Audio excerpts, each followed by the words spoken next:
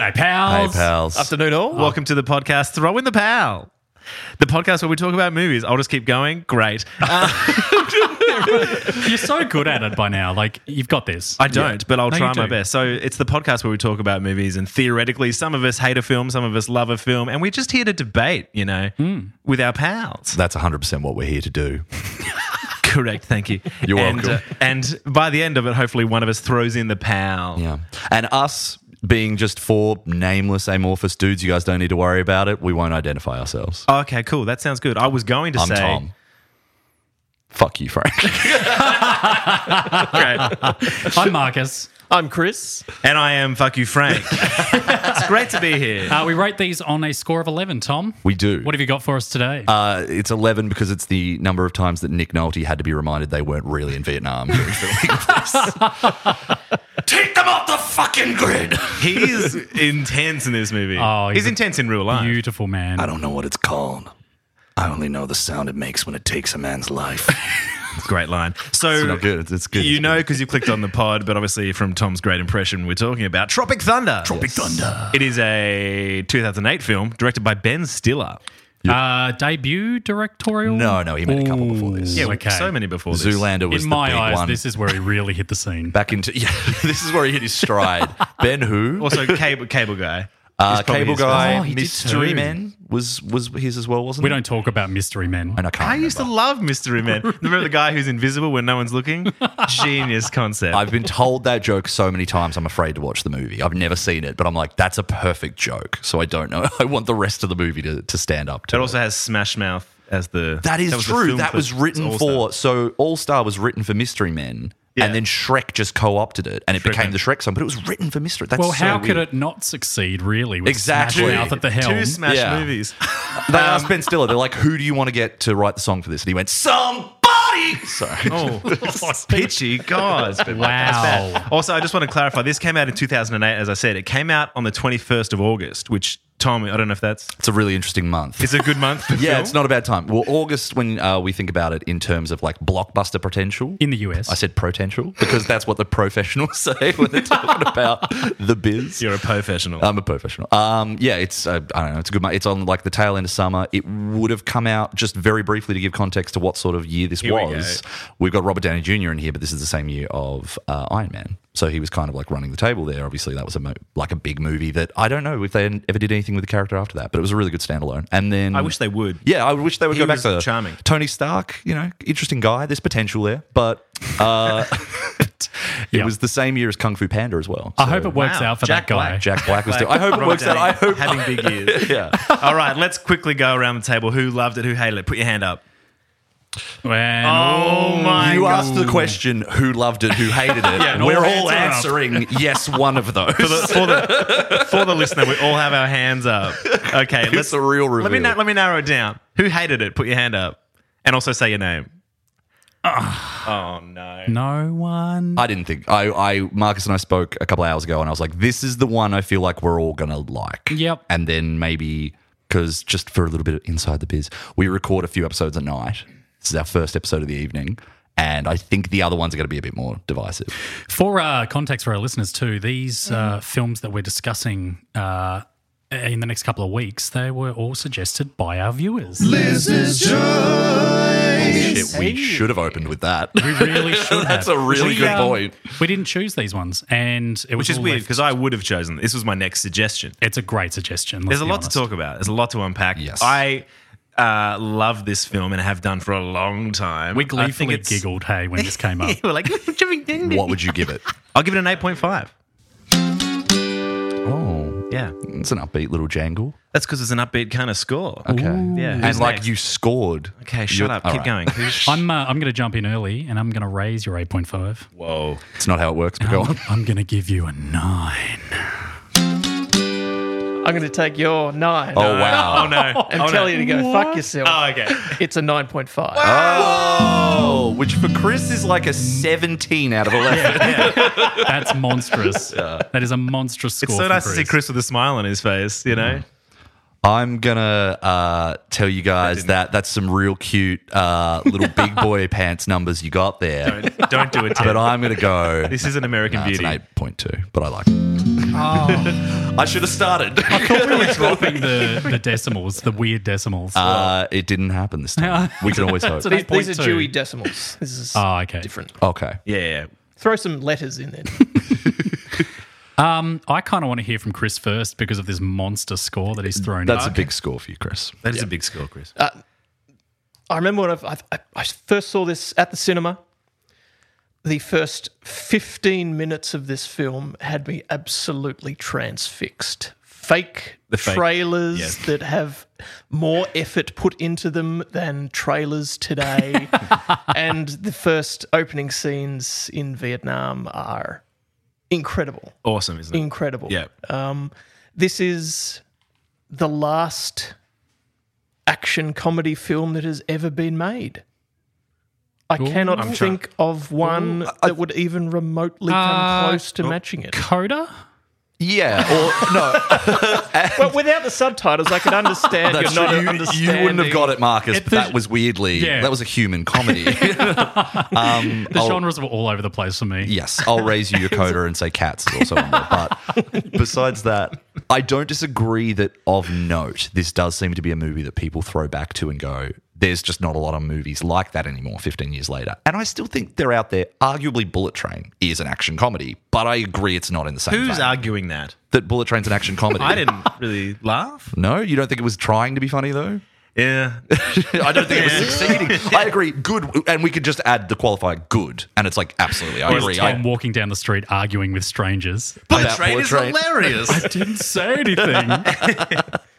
But yeah. That's a good point. It's also the, last big budget comedy that we sort of had for a while. Is that a fair point? You've got to throw that out because we mentioned briefly the other day that I was like, I always like to know a lot of these things and I tend to know it a lot more about recent movies. But yeah, if you just throw a random movie at me I'm not a freak. All right, guys? I'm not a freak. Well, I mean- if you let it finish. If you throw a random movie at me from 2008, I don't know what the budget was. And You don't? I'm not likely going to I do. So I said to you the other day, I was like, what? It couldn't be we- more than like 25 or 30. And you were like, I laughed in your face. We, You laughed in okay, my we can face. guess. We can, Yeah, go on. You guys guess. go ahead. It's not 30. It's Wait, more than 30. it's not higher 30. than 30 million. At least 100. Oh, well, now we just fuck it. Well, that's pretty good though. No, What was it? with the explosions alone, I'm going to go with 75 mil. It's 92. And my like only defense is I put this movie on today and the Vietnam part kicked off and I was like, oh, that's right. There's like explosions. It's like most of my memory of this movie is like Robert Downey Jr. and them just like shit talking. And then there's so much of the movie that I'm like, God, that would have been insane. Which is like So that opening sequence alone would have cost them as you say, 20 million. very- it's a proper action. it's aping. It's also still very funny. Apocalypse Now. Obviously, this movie's aping a lot of like Vietnam War movies, but that opening in Apocalypse Now with the napalm that's Yeah. falling, and that's what this movie's ripping, and obviously Yeah. it's ripping off Oh, it's Platoon screaming and Coppola. all these different and even Born on the 4th of July, which is funny because Tom Cruise is in it as well. But you really liked the opening trailers. They are They're very funny. perfect. Yes. Very funny. Did It also sets up the characters really well because they are obviously parodying famous, celebrity types. Yeah. And it's nice. You just go, oh, cool, that's Al Pacino. He's the rapper. There's Jeff Portnoy, the fart comedian. Sure. So Who he- apparently well, is here's the thing. You could go, Ben Stiller is Tom Cruise. Tom Cruise, sure, or he's like Vin Diesel, or he's like Has hair. Stallone 20 years Yeah. ago. Absolutely. He's Schwarzenegger, he's Jean-Claude Van Damme, he's whatever, right? And then you go Robert Downey Jr. as Daniel Day-Lewis, or he's now, like, I guess, Shia LaBeouf, like anyone who takes themselves way too seriously. Yeah, but it has to have some, like, Daniel Some Day-Lewis at credibility least then. wins So Sean Oscars. Penn, maybe. Was he and stuff like that. five-time Academy Award Five-time winner? Academy Award winner. Laszlo. The least realistic part of this movie is at one point he mentioned that he had a performance that he won his second Globe but his third Oscar for. And I was like, fuck off, you don't win more Oscars than Globes. That's not the exchange rate. He didn't have the money to buy the Not Globes. how it works. Yeah. But, with Jack Black, isn't it just kind of Jack Black being Jack Black? No, it's Eddie Murphy. It's meant to be, like Eddie Murphy. That's what the or farts. any of the Wayans Farley. brothers. Sure, It's meant to be Chris Farley. Yeah. But I still go In like, terms of the- that's Jack Black playing a slight variation on who he already is. Whereas Ben Stiller and Robert Downey Jr. are actually kind of... I think At that's least that's, he's leaning into it. Oh, I think he's good. Which is the point disrespectful of to this Jack film. Black. He's way better than that. He's way more versatile than that. I think so, but it wouldn't be like as a, hey, did you, back in the mid-2000s, hear about the new Jack Black movie where he farts a lot and it's funny? I'd be like, that sounds like a thing that could exist. Sure. Like, why not? Yeah, okay. That's fair. But without blonde hair. I mean, Yeah, without blonde. bleached That's hair. true. The Yeah. blonde hair, I other didn't. than Nacho Libre, I think that you've maybe overshooting with this. I think movies like, School of Rock and all that are his wheelhouse, where he's like I'm going to yell at authority and I'm going to be surprisingly heartwarming and stuff like that. But like Shallow Hal to some extent, like even the vibe he's doing there. And then something like, I literally just had it, like Tenacious D, which is maybe more of a stoner comedy. But even so, it's Jack Black being a foolish kind of gross guy. And we laugh. Like, he's gross in a funny way. Like, that's just a descriptor. That's not a category. I don't think Jack Black's Only gross. two comedians I can think of that have actually done that film, though, and played the multiple parts is Mike Myers and Eddie Murphy. We hadn't even mentioned Mike Myers, and that's a really good point. And I think Mike Myers... Martin Lawrence. Big Mama's house is what I'm picturing. Does he play multiple roles in that, though, or is he just Big Mama? He is just Big Mama. Let's not forget, too, that Jack Black was able to be a lovable sidekick in, say, like The Cable Guy and... what was that film that he did with... The Holiday. No. Oh, that's a... He's not good You don't in that. like that movie. I think No, it's I kinda don't nice. like that film. No, it's the one with brother and sister duo, very famous. She played the teacher in High School of Fidelity, Rock. King Kong. High Fidelity. Oh, Boom. High Fidelity. Thank you. Is he Do you mean Joan in and- High Fidelity? Do you mean Yeah. Joan and John Cusack? Yeah. Joe, thank you. Yeah. Are they They're to brother help and me out. sister. Are they actually? Yeah. 100%, yeah. it made the sex scene very awkward. Yeah, it's really weird that they insisted on keeping that in. No, he plays Lovell's sidekick in High Fidelity, where he ends up at the end, he sings, Oh, my Let's God. Get It On. You got really tried, Let's baby." Get It On. Marvin I'm a Gaye. moron. I you. literally That's the name am of the song. hearing... I'm hearing Joan Cusack, and I'm thinking of Grosse Point Blank, which they're both Which in is a together. great film But too. he's not in that. So in my head, I'm like, what the fuck are you talking about? High Fidelity, of course, where they work at the record store. I apologise because we are off track and I We've digress. gone so far off. I wanted to go back to the trailers. We're still talking about Jack Black, Real- so we're kind of on track. Real quick with the trailers. Did everyone see this movie at cinemas? I don't remember. I Probably. did not. I did, and Chris did as well. So you guys definitely, you saw it like you were in the cinema in time to watch it, and you guys both would have watched a DVD. So I probably couldn't afford a ticket. Sure, no VHS. doubt. You had that was your VHS. struggle years. 08. The yeah, year yeah. you never ate. Anyway, so Keep going. Keep going. He'd just been to the Beijing Olympics. His budget was gone. Yeah. That was his. That's a specific pull. What else was going on in 08? Slumdog Millionaire was based on you. It was an 08 reference. Anyway, minus the millionaire. there was a... I'm the opposite of Iron Man? No, I don't know. Jesus. My mother and I went to watch this at CMAX. Oh, good. I'm glad you brought her up. And It's the last time they spoke. apologise. No. Apologise. No. My dear mother and I went to watch this at CMAX Cinemas Great. Devonport, and we walked in 7 minutes late. What's playing? The trailer with Robert Downey Jr. and Tobey Maguire. 30 very confusing seconds for us where we're like, wait, what? And it wasn't until I'm in the wrong movie. Robert Downey Jr. does the I was like, oh, it's a joke. But I just saw Tobey Maguire and was like, so this is just a trailer playing, How long right? did it take Mum? My mum, she thought the whole movie, it ended, and Tom Cruise is dancing, and she's like, when's the movie going to start? Am I It's a wrong? long trailer. That's fair. Long trailer. She I thought it was love- all a booty sweat ad for Al Pacino's I would booty drink sweat it. drink. I would drink it. Pick that up back in Da Nang. I love that they use Tobey Maguire as MTV Best Kiss Award. Yes. And like that's what he And won. they give- Upside they Down try Spider-Man. to- I was talking. Yeah, sorry, that was I was very rude. finished as well. Okay, well, apologise to my mother. Anyway, Later. Ben Stiller tries to sell Jay Baruchel. Baruchel, his character whose name is Kevin Sandusky. He tries to sell him on joining his team. He's like, who knows? Could be a Teen Choice Award in it for you. He's like, oh, for real? Yeah, they slime you and everything. I love when he just that bit when he Before we smashes forget to mention him, I think. I've done it. All right. Hey, Chris, it's your turn to cut off Frank. Okay. Well, On it wasn't that it. scene- Fuck. On that scene where he is offering him that you might give that part. Alliance. I think there is an extended version of this film. Yes, And please talk about this. In the extended version, Zandesky's just been chatting to Robert Downey Jr. And Downey Jr. saying, "I've got an Abe Lincoln I've got a new movie coming up. I'm picturing you in a beard." So it's like he's being offered these two things. One of them is a lot nicer than the other. So we should address this now. I think that points to their characters, though. Like, obviously, Kirk Lazarus is like, we want to do a good, gritty film. We want to be an actor. And Ben Stiller's like, yeah, you're going to get famous, man. You're going to get some money and get laid. Yeah, Can we talk about the runtime? Because I'm now realizing, as we said off mic just before, I do think I haven't seen the extended version of this movie. And I watched it today, and just that bit that you say about Abe Lincoln, I'm like, I can't remember that line. Okay. How long was your viewing today? My viewing, I think, was about an hour and 50. Hour 47, maybe? Maybe that would have been right, whereas the extended edition... Well, what is it, Tom? Oh my God. Is this mum here? So there's so that's a 2-hour version. 2 hour and 1 minute for the director's cut. Yeah, So that's for 14 minutes of lulls. I've I never don't seen recall an Abe Lincoln line, and I've seen this film must be in the director's countless cut. times. Okay. Does Kirk Lazarus in your version go up and try to side with J.B. Rochelle? Yes, because otherwise that scene doesn't make any sense. Of course. Right. But Yeah. you're saying there's an extended bit there. Like, I know this is a really tricky thing to ask in the moment, but is there any other moment in the film you can recall that you're like, well, that wasn't in the original, or... Just rewatching it for this, there was just a couple of scenes. I couldn't give you a specific one, but just a couple of scenes because I've seen this film 20 times.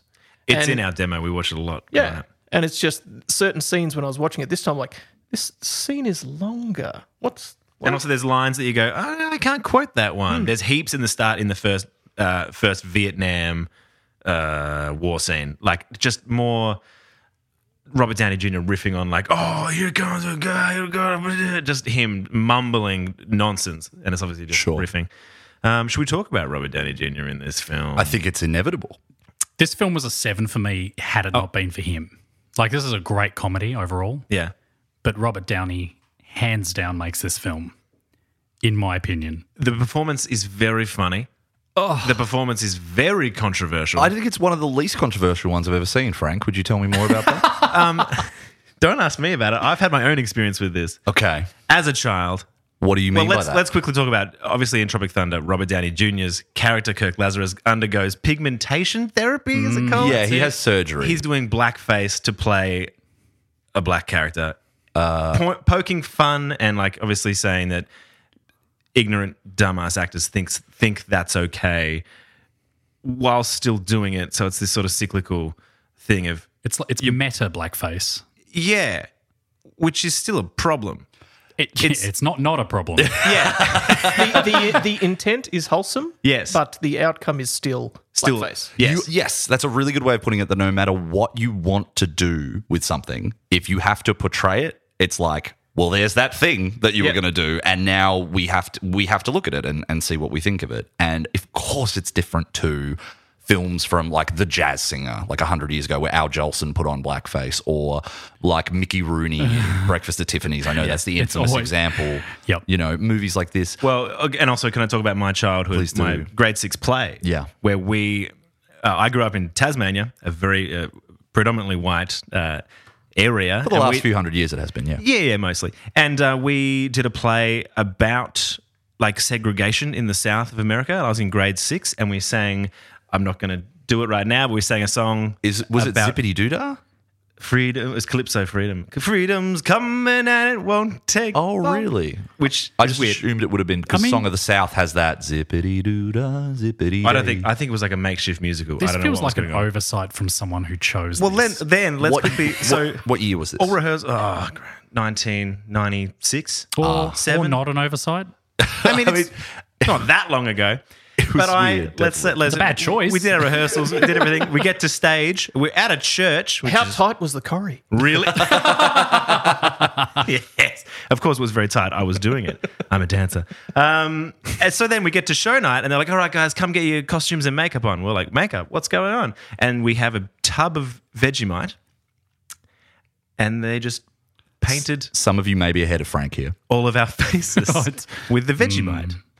And that was how we went on to stage to portray the slaves. That's horrendous. Absolutely insane. It's insane. How does that It's crazy happen? that would happen. It does speak to, I guess, the isolationism that takes place, especially outside of America. I don't know if you guys have seen the footage of the people in blackface who perform on the Australian talent show that Harry Connick Jr. came over from America to judge. What, Australian Idol just now? No. Oh, I think it was on Hey Hey. It was on Red Faces. Maybe it was on Hey Hey. I don't know. I've seen the footage, and it's an Australian group who all put on blackface and perform, and the crowd's cheering. And this can't have been more than, like, I would say at the most 20 years ago. I recall this. Maybe like I do recall 15, this. 16 years ago. And Harry Connick Jr. is just like, I can't believe you guys think this would be okay. It's wild to me. And they're all like, no, we mean it with love. And he's like, it's different down here. Like, Yeah. it's crazy that I can come here and you would do this. Wow. I'm sure we all, God, really not to get on a tear about this, but I'm sure we all went to school with people who were like, I'm going to dress up as Michael Jordan because he's my hero. And you're like, how are you going to do that? And there were some people who made very silly decisions thinking that they were being, you know, they were doing a gesture of their idolization to someone. And of course it's foolish and silly. Blackface is gross and awful. Robert Downey Jr. is pretty funny in this movie. So those two things coexist. Yeah. You know? It's a strange little paradox. It came in at a time where I think this was on the cusp of where, you know, we became the PC planet that we are now, and people were really speaking up for what's right. And I think that this just snuck in before everything was really like put on standstill, like it's brought to a halt. Absolutely. And it's so strange, like going back and looking at the media of the time being like, you know, Robert Downey Jr. speaks about how Jamie Foxx called him, was like, you've got to do it, man. It's hilarious. Who gives a fuck? Like, you know, he gets endorsed by, you know, his friend who happens to be black, Jamie Foxx. It's like, yeah, one person saying that is fine, but that's not the actual consensus. Of course not. And it's not like they're going to put a poll out to get No, it. and even so, no culture is a monolith. You can ask anyone. To add to that, I think he debuted some of it for the NAACP as well, and that's, a lot of those sort of members had a lot of positive things to say about it. But like at the end of the day, it works. It certainly works in the sense that for me, I don't know if you guys agree with this, I don't find too much of what he specifically says funny. Probably just because of his commitment and his like bug-eyed intensity. It's pretty funny, but like I don't have a lot of lines of his that I'm like, oh, that's a great line. That's a great line. Are you for people's real? reaction to him is funnier to me. The best line in his the back. Survive. Really? Say again. Survive. Yes, That's stuff amazing. like that. Yeah. I've written these lines down. Of his, That good. Well, I think Brandon T. Jackson and his dynamic is very They're funny. very good And then he together. almost becomes funnier right at the end of the movie when he becomes the Australian guy again. And I'm like, some of that stuff is so funny to me. But I have to admit, watching it today, and it wasn't a like, this is problematic. I was just like, I don't think he has too many lines or moments that are too funny in the vacuum. But it is the movie around him that allows it to kind of... And they do call it out in the film Constantly. several times, so they're very self-aware. But this is still as writing though, right? Like, And Justin Theroux and Ethan Coen. Yes, right. Justin Theroux. For Well, anyone who quickly- doesn't know, is the one of the villains Sleeveless. in Charlie's Angels 2. Yep. I'm going to kill them, just so you can hear them scream. That's his Irish accent. Oh, You're all very God. welcome. That was good. That's the best Irish accent you've ever done. I know, I really... but still as intentionally setting this up as satire, and it's to send up Hollywood and like to really, really pull it apart. And it's clever, but he's committing to it. I think this is where He could have done it another way. No, agree. Like No. I completely. But that's agree. absolutely the point. Again, if this was he's made taking today, the piss out of, absolutely not. This No. would never have gotten aired. but he's taking the piss out of music stars who go into film and can't act. You know, action stars who are just dumbasses Absolutely. and can't cry. And Absolutely. every sort of, everyone cops it, which is, I think, a beautiful thing. It's why we love this movie. You're mean- talking, it's not just four guys who like grew up with it or whatever. I know plenty of people my age who didn't like this movie. And they didn't find it funny because they're like, I don't enjoy the riff on Hollywood is so far up its own ass that it's unbearable. And of course we love that. We think that's hilarious that it keeps, and we get the references to, I know who that's meant to be. Yeah. And I love how they're talking about not breaking character. The talk about like never going fully too far if you're going to play a certain, like a person of a mental disability, like that scene to me, I don't find as funny now as I used to. It's still a good bit of like satire. And it's like the bit I find most frustrating about it out of anything is that its own logic doesn't work. He brings up two actors who won, and then he brings up Peter Sellers. And I'm like, Peter Sellers didn't win. So that's a bad argument. Like, what are you talking about? It's but like like he's anyway, true. it's No, still, it's very true. But it is a point of like anyone who plays someone like a historical figure or someone with a disability, they're going to win the Oscar. It's like that's historically how you've sort of seen it happen, and that's just poking fun. You guys see at the end when Ben Stiller's up for the Academy Award, Yes. and it's like Tom Hanks in a wheelchair crossing a finish line, like something. Anthony Hopkins is playing a blind guy. No, Is that it's him? Sean Penn. Oh, Sean and Penn's Sean blind. Penn's like got his hands. It's like, and then it's John Voight. I don't even know who he's meant to be, but then he's in the crowd. Yeah. So I'm like, oh, he was game. But like, yeah, it's funny. It's a good satire on American intent and the way that these like overreaches. And it's like, of course, what's the biggest overreach in our culture possible? Blackface. And it is skewering and it's funny, definitely. This is interesting because we've all scored this quite highly, or very highly, in fact. And yeah, I agree. Like everyone that I know, my circles, hate this film. Like I don't know many people that like this movie, and I think whether they misunderstood its point and just saw it at surface level of trying to be a comedy, and they were, I can understand at that point why it wasn't funny. Very unfunny, in fact, if you've missed the point. Well, if you don't get the references and what it's playing on, then how are you going to get That's it. Yeah. And I think we've established too that how serious even people take making films and the art of filmmaking. It's like, whoa. Yeah. And way too serious. Underneath it all, every bit of writing pays off. Something as simple as, I'm looking at your face on the back cover of Vanity Fair magazine. And he's holding a panda. Later in the film, You were we a have rock a panda. star. Yep. Things that pay off. Nick Nolte is the so-called veteran, Yes. who then we find out is a fraud. But then he still becomes a hero at the end anyway with his flamethrower. Like everything pays off. Yeah, it's great. There isn't a loose thread in this film. It's good storytelling, even just starting with the helicopter attack and everything, and then having the final attack mirror everything that happens. It's very good. I agree. I think that the panda bear attack is maybe the funniest smash cut in the whole film after he's just been screaming to die. That it's just a dead It's panda. so intense. It's like so Ben Stiller intense. is going He for directs this very well. He does. I'm going to disagree. That sorry. scene, I have to. That scene, it is perfect because you have Ben Stiller in his little hut watching the episode Arena of the Star Trek, the original series, where Kirk is fighting the Gorn. I was waiting for 20 it. seconds Yes. later, he has to fight for his own life to survive. Like, that so perfectly mirrors in a minute. But I'm so glad you said that because I was like waiting for the revelation. Like, why is it that scene? Yeah. Like William Shatner fighting a It's the T-Rex. famous, fighting Very the Gorn famous. scene. I had no idea. Seminal episode. Of course. I know it because of the Family Guy episode where the young kid brings it into the detention class and points out all the flaws and inconsistencies in it. That's all I know about it. Go on, mate. Shatner, there's this one. Shatner, there's this one. This is probably my least favourite scene in the whole film. The panda bear. Yeah. This was I know, and now I feel like I'm being. What's your favourite scene? Now you're all staring at Oh me. my Stop God. it. No, I think this is the only time in the film where I kind of groaned and was like, ugh, it's like a slapstick Ben Stiller moment. I was like, I didn't need this. It felt like, you jokey jokester, like the most Zoolander, what's another one? Dodgeball sort of Ben Stiller. Anchorman. Oh, sure. Well, he's not in Anchorman. Yeah, well, he is actually. He is. My bad. He is. Wow, we all just yelled. Yeah, I know, right? Sorry, guys. He's playing Yeah, he's playing a very racial. Mexican. Yeah. racially Maybe incorrect. Ben Stiller's a racist. Maybe that's what we're discovering. Can we just chuck allegedly on top of a lot of I things? said maybe. I said maybe. No, So Ben, maybe. It's a question of It's racism. legally tighter if you go allegedly. Ben, we know you're listening. For that, we're sorry.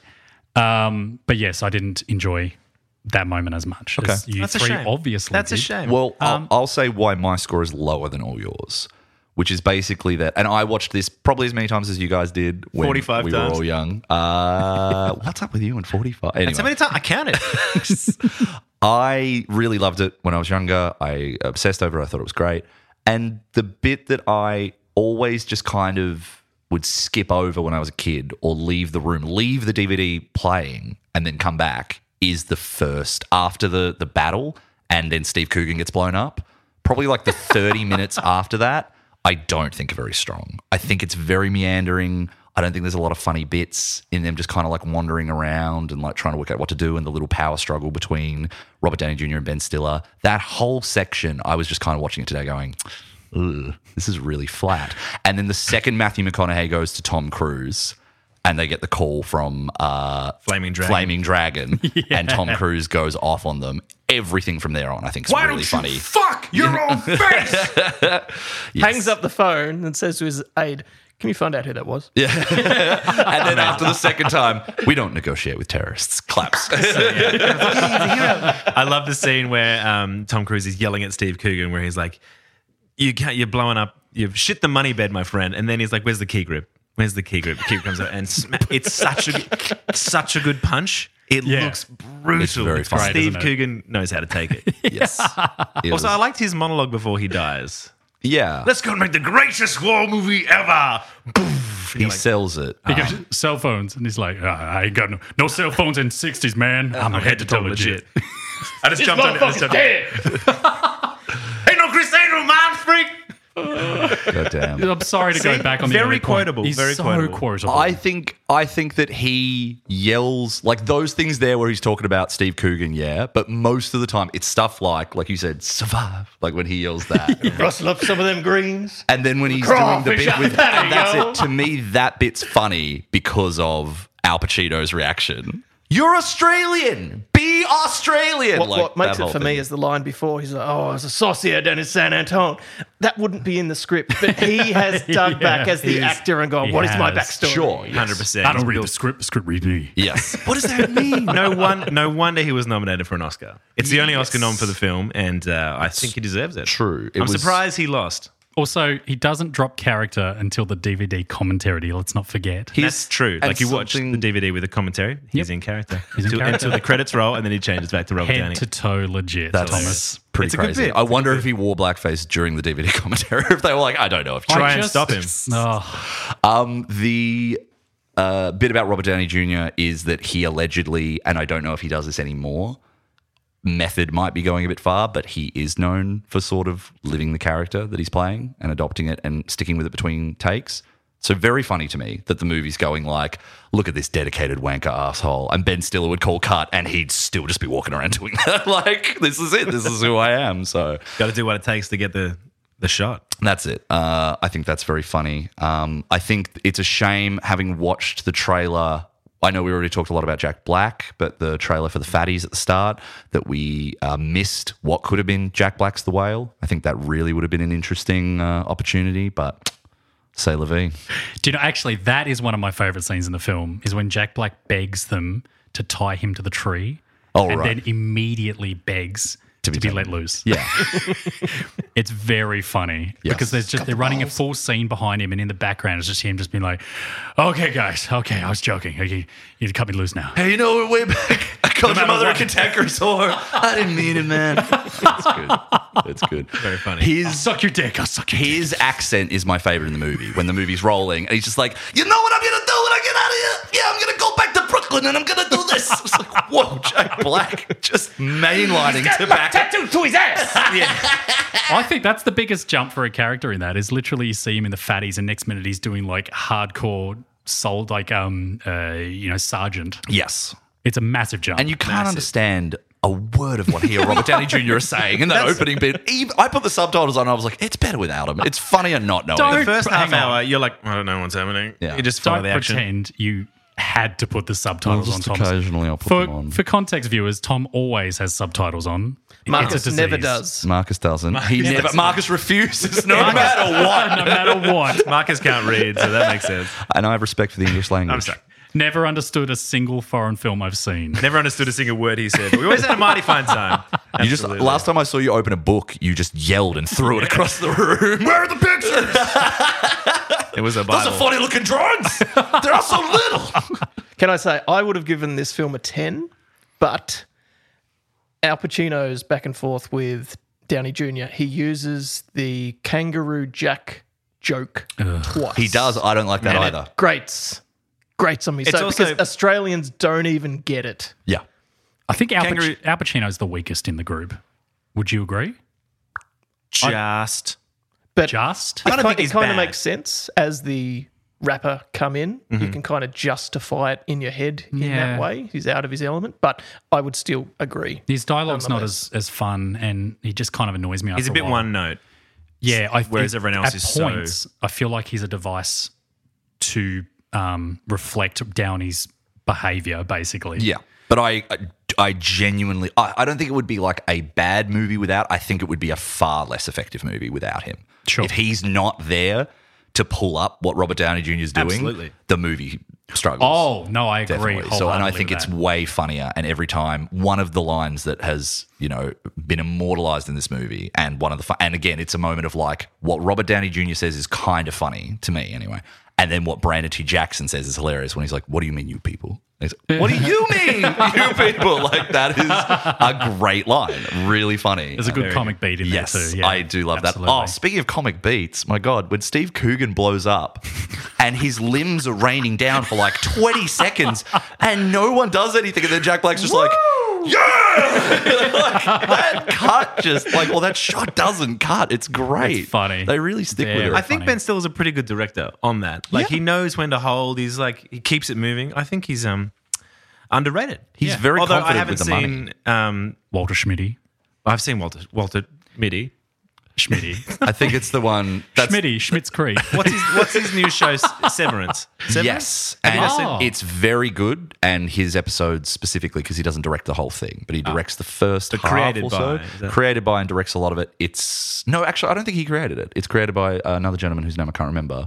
But Ben Stiller is like an executive producer and director, and Interesting. it's wonderful. And he's really, really got an effective like genre hold on that like dystopian thing. I'd be which keen is to so watch different that to because Tropic Thunder. I like him as a director better than an actor. He does the Zoolander thing very well as well in that movie, where he's using sort of very glossy and then also really psychedelic shit in that movie in a way that's quite funny. Like Zoolander as an example, I find, Dodgeball, for example, I find everyone's reaction to the absurdity of his characters much funnier than his actual character. Well, in Dodgeball, it's weird because like everyone else seems to be set in reality, whereas he is like this larger than life. I don't know if you know this, Frank. There's a pirate in Dodgeball. I don't know if everyone's set in reality. Yeah, but he's got a mental illness. Okay. It seems he's Who's struggling Steve with the something. pirate?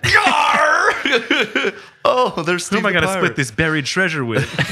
Did Ben Stiller direct that? He didn't direct Dodgeball, did he? No. No. I don't think so. There is the shot whenever there's a helicopter in this film, the shots in the landscape with the chopper. I know it's a horrible juxtaposition, and what it reflects is abhorrent.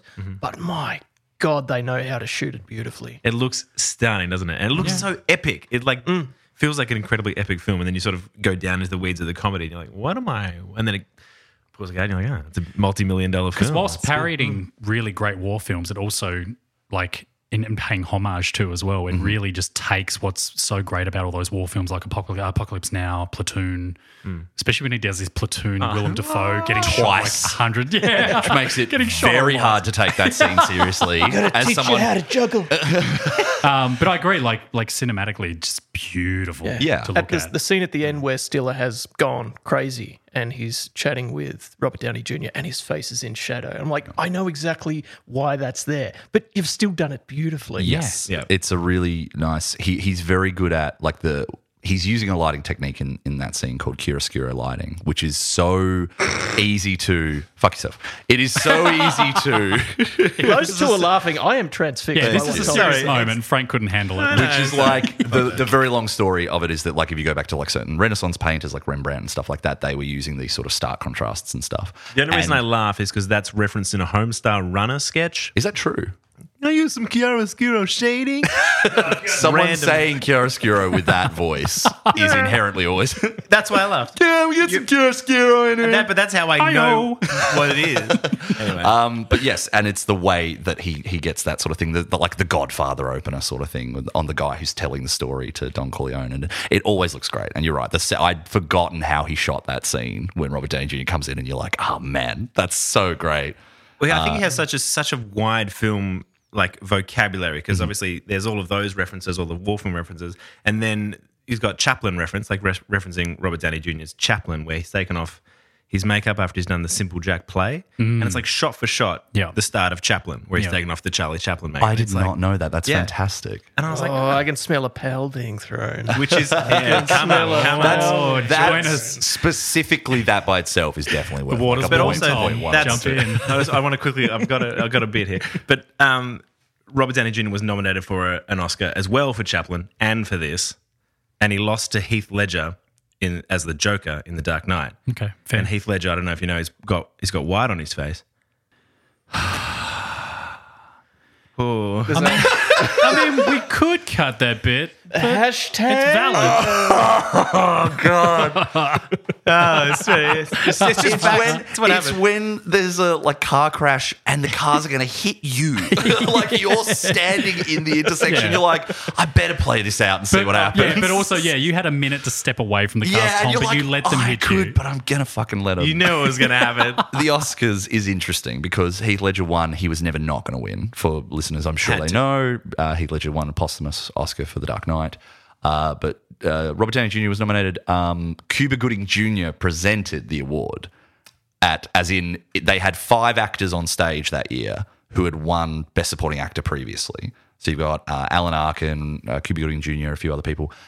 Kevin Kline, I think. Yeah, I think Kevin Kline does Heath Ledger's bit. And anyway, Cuba Gooding Jr. reads what Robert Downey Jr. does in the movie. And at the end, he's like, what's wrong with you, man? Like he just has a go at him. Like, I've got to work. Why are you taking work away? But yeah, it was Heath Ledger. It was Philip Seymour Hoffman for Doubt. I doubt it. You doubt it. I think it was Michael Shannon for Revolutionary Road and Robert Downey Jr. for Tropic Thunder. And there's another one in there that I can't remember. But You could have just named 5 actors. We went, sounds that about seems right. right. I don't Sounds have time to check it. But that's right. Go it's the long pretty way crazy. around. You guys are very welcome. That was really good. I had something else to say. That's right. Well, we haven't talked about Can I our talk about my not favourite- friend of the pod, Oh, who? Tom Cruise. Oh, I love that guy. We love to shit on this guy, and we haven't even spoken about how this is, in my opinion, one of the 2 best performances he's ever given. It is very good. It's You up there. love Cocktail. It's almost don't as you? good as Rock of Ages. Look at that shirt. I'm a big fan of Magnolia. I think this sits up there with my 2 favourite Cruise performances, Magnolia and this. I like his giant hands in this. So much hair. Uncomfortably hairy. Everywhere. And he's got this little prosthetic, so his arms are massive. He looks like Wreck-It Ralph. I'm not sure. Like at the end, they obviously let him have his little dance sequence through the credits and whatnot. And I think that was like hey, Tom, we want everyone to remember that you can be likable when you want to be. Maybe just improv some dance here. And just as a reminder, no one make eye contact with Tom Cruise. No direct eye contact. It's like I don't have to. I just look straight ahead. I won't.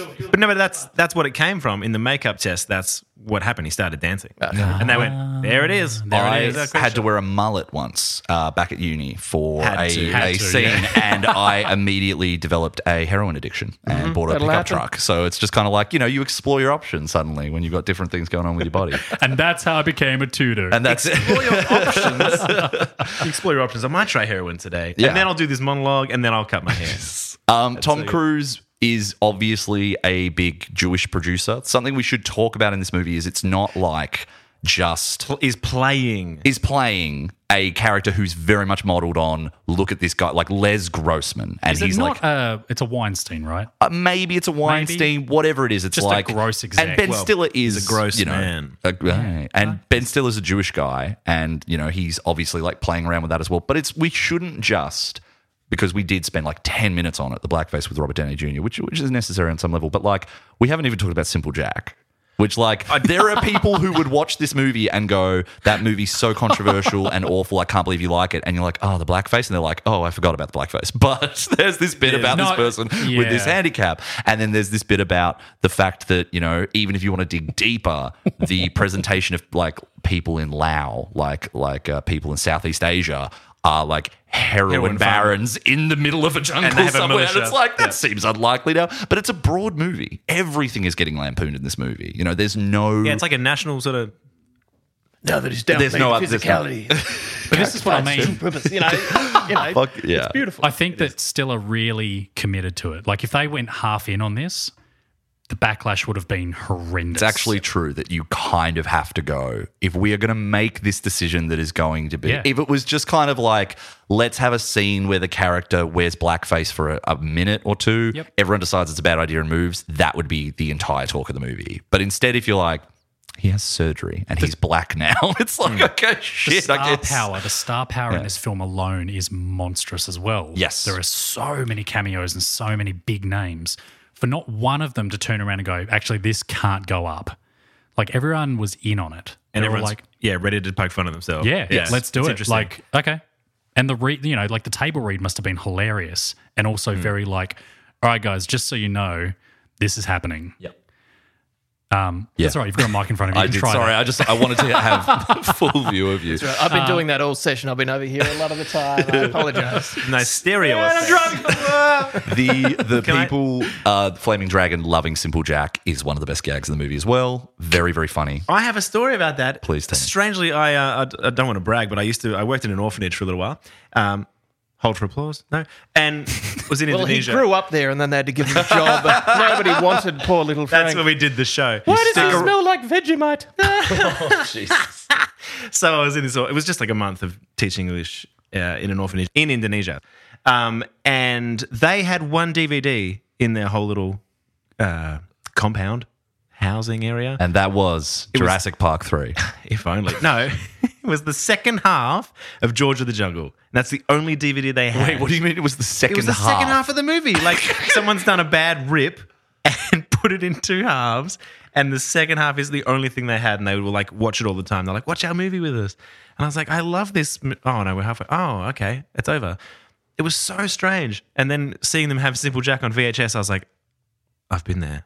This is so sad." Something rings true on some level, especially in like the idea of the mid 2000s where, you know, we were still, I mean, no one had a smartphone even. Yeah, but like widespread internet and download and Yes, streaming. And then so if didn't you're going exist. provincial sort of areas within Southeast VH. Asia and whatnot, you know, it's tricky. The first thing Frank did when he got home, bought George of the Jungle and watched it in full and then put it on a and shelf. watched the first half and was like, I got the second part memorized, basically. Underrated treasure. I thought you were going to What say, a and then film. I sent them a present. No, of course not. No. You could have, as an acting exercise, every day come up with a new start to that movie. And you could have been like, all right, how did George get in this situation? So one time it's like, he's an oil tycoon who's found himself in the middle of the jungle somehow. Or another time it could be like, you know, he was castaway with his friend Wilson. Don't look that up. And then he was like, couldn't. They didn't have these smartphones. kids don't know any of these movies. You could was be frozen like, in the well, ice you in got to California. understand, this guy's name's Harry and there's a girl called Sally. And like, you could just do all this shit. They wouldn't know. Finding Nemo. I mean, I could have done any of that. Why would I have done that? You're right. I can't. What were you there for again? To teach them English. Charity work? Being a decent person? Let's move Yeah, on. so not to make my acting better. Is that what that was? Yeah, I guess. We digress once again. I don't know if we Can I do talk that. about my favorite line in the movie is when they're planning how they're going to rescue Ben Stiller, so they're up at camp around the campfire, and they're talking about like throwing out ideas, and then Jack Black's like, "Hey, I don't know if you remember this movie I did for Skinemax back in whatever," and he's like, "It's called Sex Camp. Remember it? Yeah." Anyway, and it's like, no, we don't remember your Skinemax movie called Sex Camp. Like, but he's so But confident. Kevin Sandusky does. He's like, it cuts to him and he's like, yeah. Can we say, though, that Kevin is clearly a Tom Butler? 100%. Kind of And character? we will Yeah. come back to that as we've dropped our bit of who would you play in this? I would be Kevin. Oh, okay. But anyway, he's go. a good Sorry, straight Frank. man, actually. He plays a very good straight man. in He's this. really good in this. Yeah. I like him. But you were saying you bit. I'm sorry, Frank, we interrupted. That's the whole bit. But it's like, and then he like rattles off Rattles off the plan of where he rattles off the comedy. He's like, we get together and we like get a bunch of underwear and we make a catapult and we sling over next door, and then it just cuts to them all and they're like, fuck. Anyway, And he's like, "What? yeah, he's like, Well, you shoot me befuddled. down. Such a good idea." But no, Jay Baruchel, and when there's the scene where clearly he was given the direction, hey, you're going to be walking with Robert Downey Jr., just talk some nerdy shit. And he's like, well, there are two different ways it could have gone. It could have gone with like DVD or Blu-ray, but whichever way porno goes. But then with a PlayStation, he's like, you've been talking to me this whole time. That was anyone. pretty good. Yeah. It sounded just like I thought pretty Jay good. was here. He's thought he was in not a the room. bad kid. He's a bit underrated. Wasn't that the same? Oh, yeah. You hang out much? How to Train Your Tom. That isn't it the same argument with VHS and Super 8? But Yeah. Betamax. Yes, and that's what Boogie Nights is about. Ah, But we digress. We do. also porn stars. What do you mean? Boogie Nights? Boogie Nights is about porn stars. Or Yeah. like In some ways. Depends how you watch it. it's been a while. It's a metaphor. I Marcus. No, it's all right. I'm going to make a very valid point because I was thinking Well, a lot about we'll this. determine if it's We'll valid. come and we'll circle back to who we would play in this film. I think that's a good way to sort of polish it. I'd be Matthew McConaughey. I just want to say it. Of course you would. God, we could have said that. Please don't Anyway. please don't take this as offensive. Oh, But I saw you as Les Grossman. Jack Black. Oh, damn it. oh yeah, no, yeah, I'll take that. Thank you. That's how would that be offensive? Fart humour. I mean, Yeah, yeah. yeah, I have you got think any you fart would. noises? I don't know, offhand? Oh, yeah, there we go. And that wasn't his mouth. Off the cuff. Yeah, That was his hand. Yeah. That's what you asked for. No, I thought a lot about this film because, again, I knew we would come into the room and this would be controversial. We would have to touch on the controversial topics. But I'd want to know what your thoughts are on, like, the way that comedy is evolving as we've gone on, because it's very well established that, like, comedy from, like, the 50s, 60s, let's be honest, 70s and 80s, and I don't know about the 90s. I think that's where things started to change. But they could get away with almost anything, right? Like, very insensitive and not overly self-aware. It's just like, hey, we find this funny and it's going to be racially, offensive, and fuck it, like, who's going to come at us, you know? Nowadays, I think you've still got, like, those very few comedians like Ricky Gervais. Who's the famous comedian? That Anthony Jeselnik? Nah, yeah, Bill Jeselnik. Burr? Yeah, Bill Burr. Like, there's a few around. I wrote one down as well. Hang on, I want to forget because he's actually Jimmy Carr.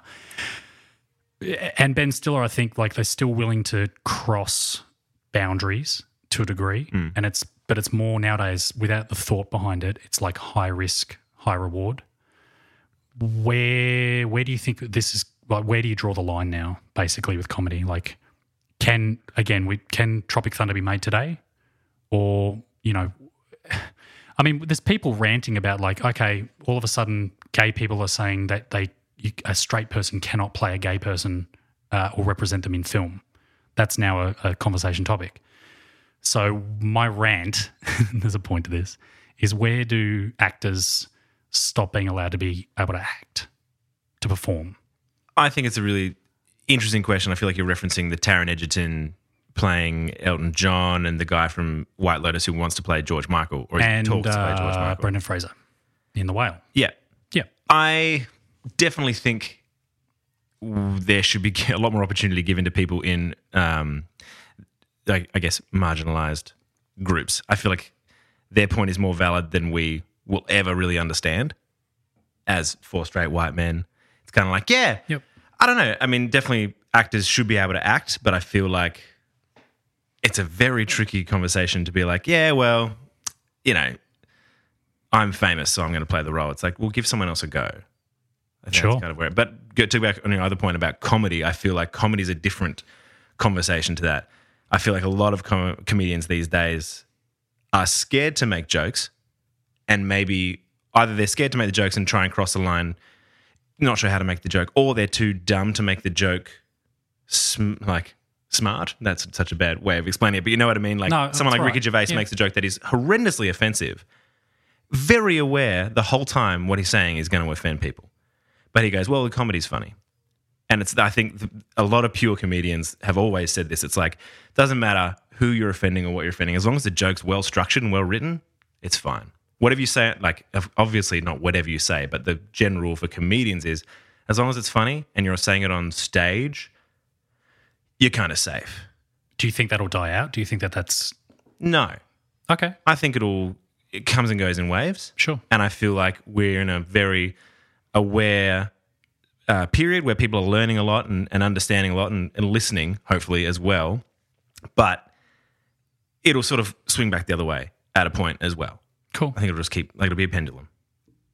That's my 2 cents. Was four straight white men taken? Did we have to go with throwing the pow?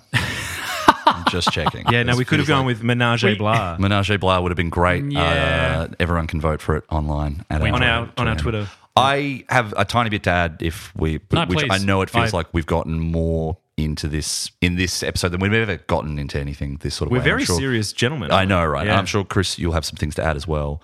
My one especially, could you make Tropic Thunder today? I don't think you need to, because it exists in the same way like with Blazing Saddles. And it's like, because someone made that movie, that was an inflection point of like, right, well, what is funny or offensive or whatever about that, and where do we go on from that point? But if someone today was like, I want to make a movie about an actor who's so committed they do blackface, it's like, but we've done that. Like, if you want to try and come up with, if the question is whether blackface is ever viable as a comedy, I don't know. But there's one example amongst stand-up comedians that I think's interesting, who's Dave Chappelle.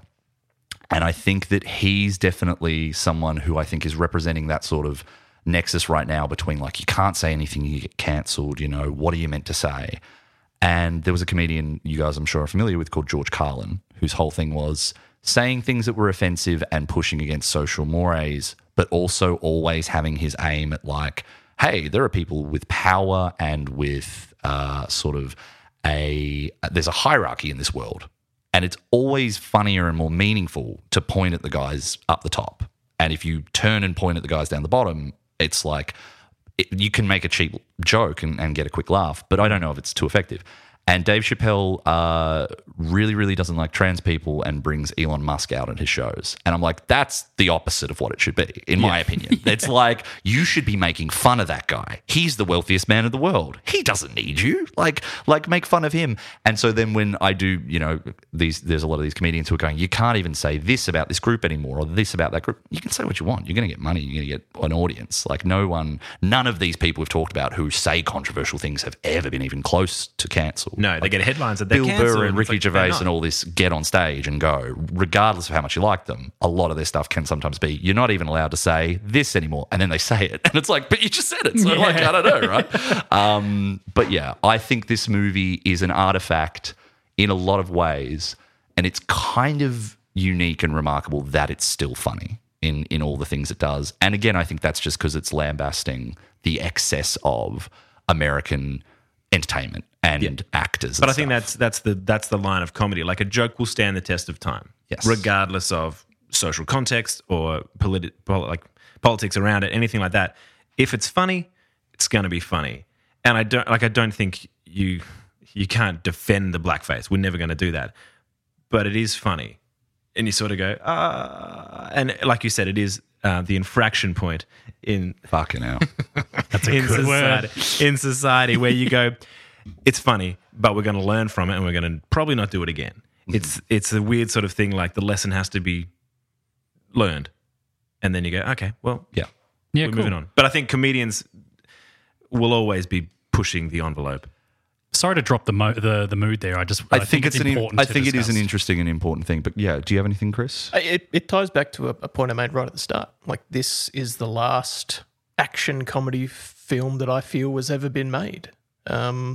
Because, as Tom may be saying, this is a point of shift. And so things shifted away from this because, okay, tick, we've done this and we've done it perfectly. We don't have to do this. So maybe things naturally moved away rather than what Hollywood generally does is try and copy something that's successful. Yeah, that's so true. What I would probably imagine with this film is Ben Stiller had to put in a lot of his own money to get it made. Could be true. And therefore, more of the risk is on himself. Yes, there's still a studio involved. It has money in it. Pocket change for that motherfucker, I'm sure. Yeah, but therefore, you've written it, you're directing it, and you put up a fair amount of cash to get this done. If this burns, you burn. Goodbye.